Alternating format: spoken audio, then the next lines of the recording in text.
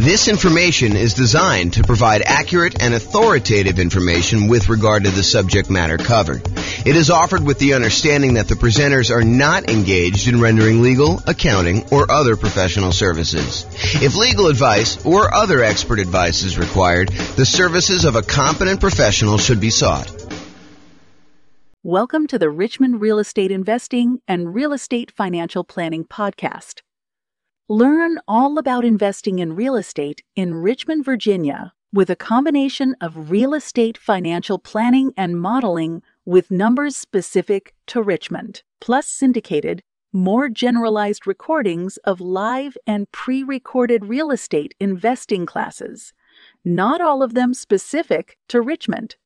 Be sure to stay tuned after the podcast for a message from our sponsors. Well, good afternoon and welcome everyone. I am James Orr, and this is a special presentation. I get to share with you today a brand new tool that I created, right off the press, hot off the press, I guess is how they say it. So this is having confidence modeling retirement with real estate investments.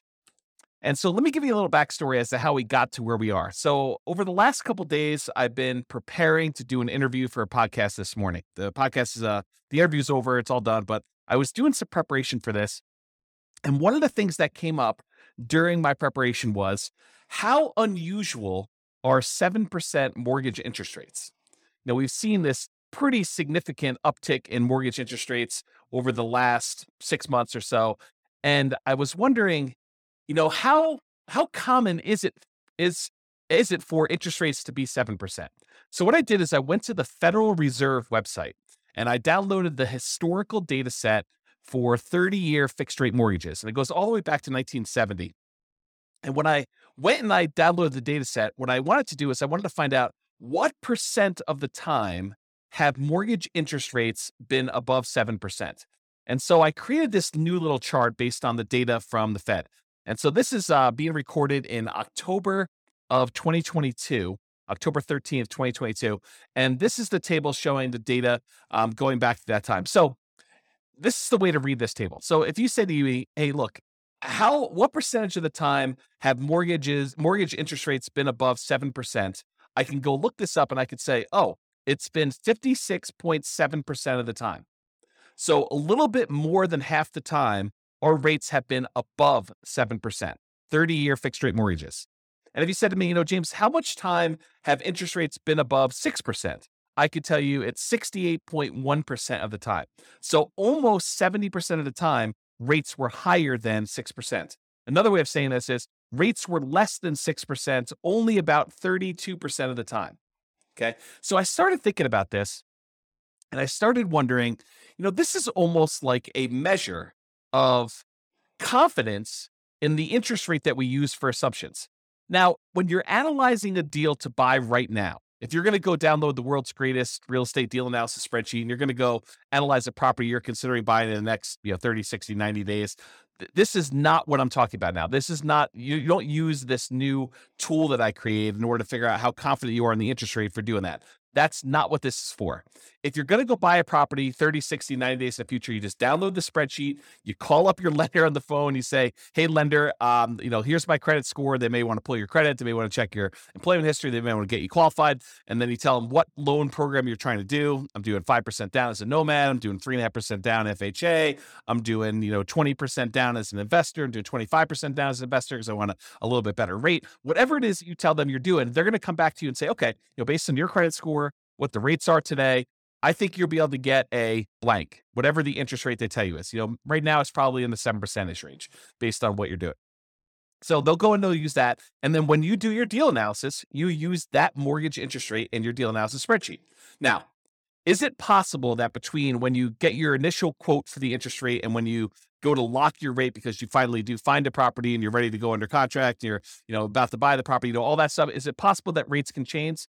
Yes, but it's not very likely. So typically rates don't move that much over the course of 30, 60, 90 days. They can move very quickly, but most of the time you're going to be relatively close within that range of things. So when you're analyzing a deal to buy right now, we're not using what I'm about to tell you about. However, what if you're saying to yourself, I want to go buy a property this year and a property next year and a property next year, next year, and I'm going to buy 10 properties over 10 years. Like maybe like you're doing Nomad, right? You're going to do the Nomad investing strategy and you're going to buy a property every year for the next 10 years to acquire 10 rental properties.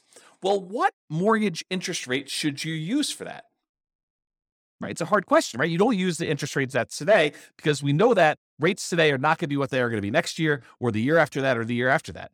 So if you're in a really low interest rate environment, it's 2, 3, 4%, and you think to yourself, I'm going to use that, that's a risky assumption that, I'm going to be buying these properties. They're going to be 3% more expensive or 5% more expensive, whatever you think the appreciation rate is and the rent appreciation, you're going to use that. And you're thinking to yourself, okay, I'm going to buy a property. What's the one I'm going to buy next year? What does that look like? And what's the mortgage interest rate I might get on that particular property next year? And the question then becomes, what rate do you use a year out, 2 years out, 3 years out? And how risky is that assumption? So that's what I've been thinking about. So, if I'm recording, the other thing is, let's say I'm recording a podcast episode for you and I'm telling you about a particular strategy someone's using. I'm saying, okay, this person's going to buy a rental property every year, or as soon as they save up enough down payment, they're going to buy their next one. Save up the next down payment, they're going to buy their next one. And I'm using an interest rate of 4.5% for that. Or let's say I'm using 7%. Let's say I'm using the interest rate from today. How confident should you and I be in my story that these are going to be numbers that are achievable, that the rates are not going to be higher than that? And if they're better than that, that's great. It works out a little bit better in most cases, almost all cases. If the interest rate's lower, then it works out even better. But if the rates are higher, that's problematic for our assumptions, right? That's saying that I'm not very confident in that model. I'm kind of thinking, if I use 4%, that's not likely going to be there next year or the year after that, especially since interest rates now are 7. So the question then becomes, how confident am I in that particular interest rate risk? So what I did is I created a brand new tool, and it's based on that data I got from the Federal Reserve website. When I downloaded it all, I kind of did some data analysis, not really a lot of data analysis. I just went and I did some calculations on it. And I came up with this new thing. It's called the Mortgage Interest Rate Confidence Meter. And what it tells you is it's super simple, super, super simple. You just put in the interest rate you're thinking about using when you're planning on buying your properties in the future, not the ones for buying like right now. That's, you just call up your lender, you get the rate. But if you're thinking, okay, I'm going to be buying properties over the next 10 years, what rate should I use for determining what my assumption should be? Or if I tell you a story about someone buying properties over a period of time, or I show you some calculations and I give you the interest rate, you could go plug that interest rate that I used into this, and it will tell you how confident you should be that that is a reasonable rate to use. Okay. So what I did is I created this brand new spreadsheet. It's called the Mortgage Interest Rate Confidence Meter. And you just put in the interest rate there on top, and it spits out how confident you should be, whether you should be low confident, whether you should be average confident, whether you should be above average confident, whether you should be high confidence.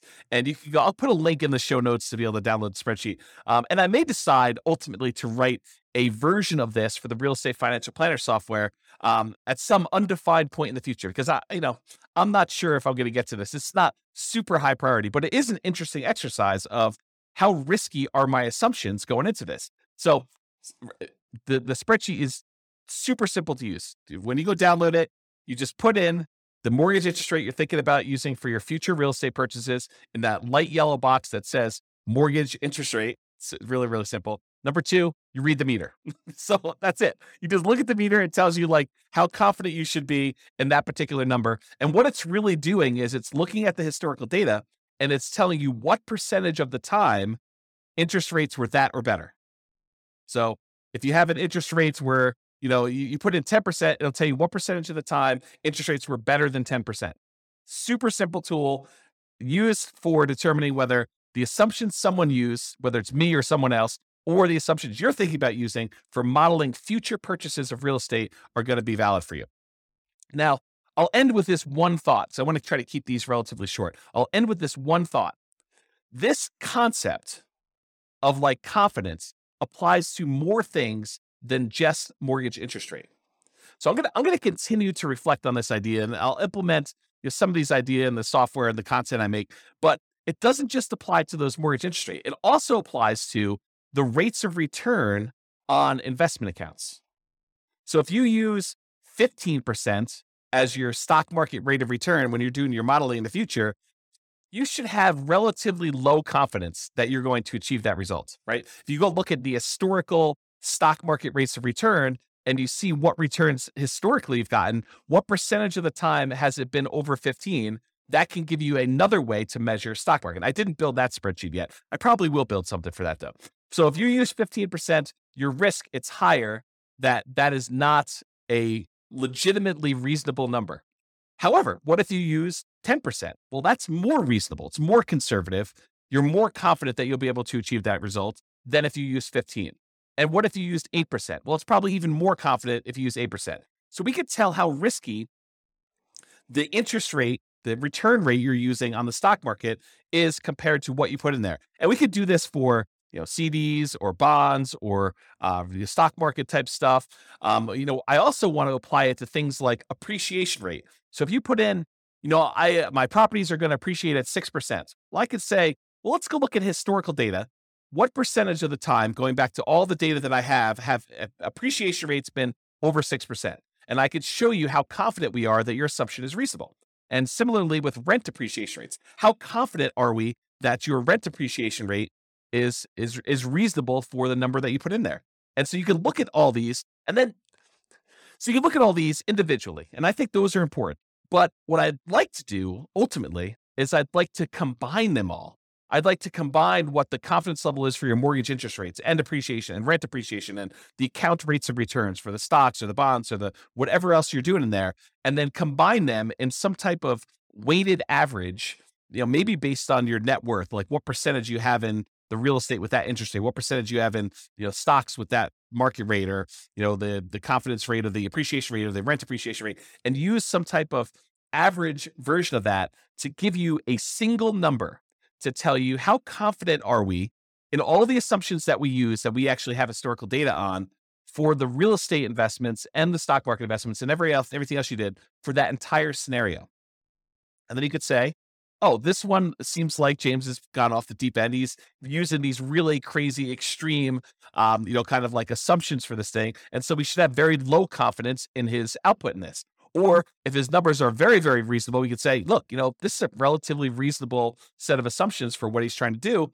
This seems legit. And then, of course, if numbers change, we can change all the numbers. But the idea is you get a way now to determine if my assumptions or anyone else's assumptions or your own assumptions are reasonable or not reasonable, and whether or not we should have, or I guess better way is, how much confidence should we have? Because it's not just binary. We should have confidence or we should not.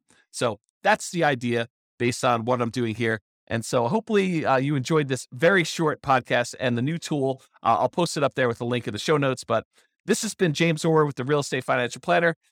Hope you enjoyed this podcast. Bye-bye for now. With home prices up, mortgage interest rates up, and rents up, but not quite enough to counteract the higher prices and interest rates. Cash flow on rental properties in Richmond is harder than ever. Book a call with the Real Estate Financial Planner to apply our proprietary 88 strategies to improve cash flow on your rentals.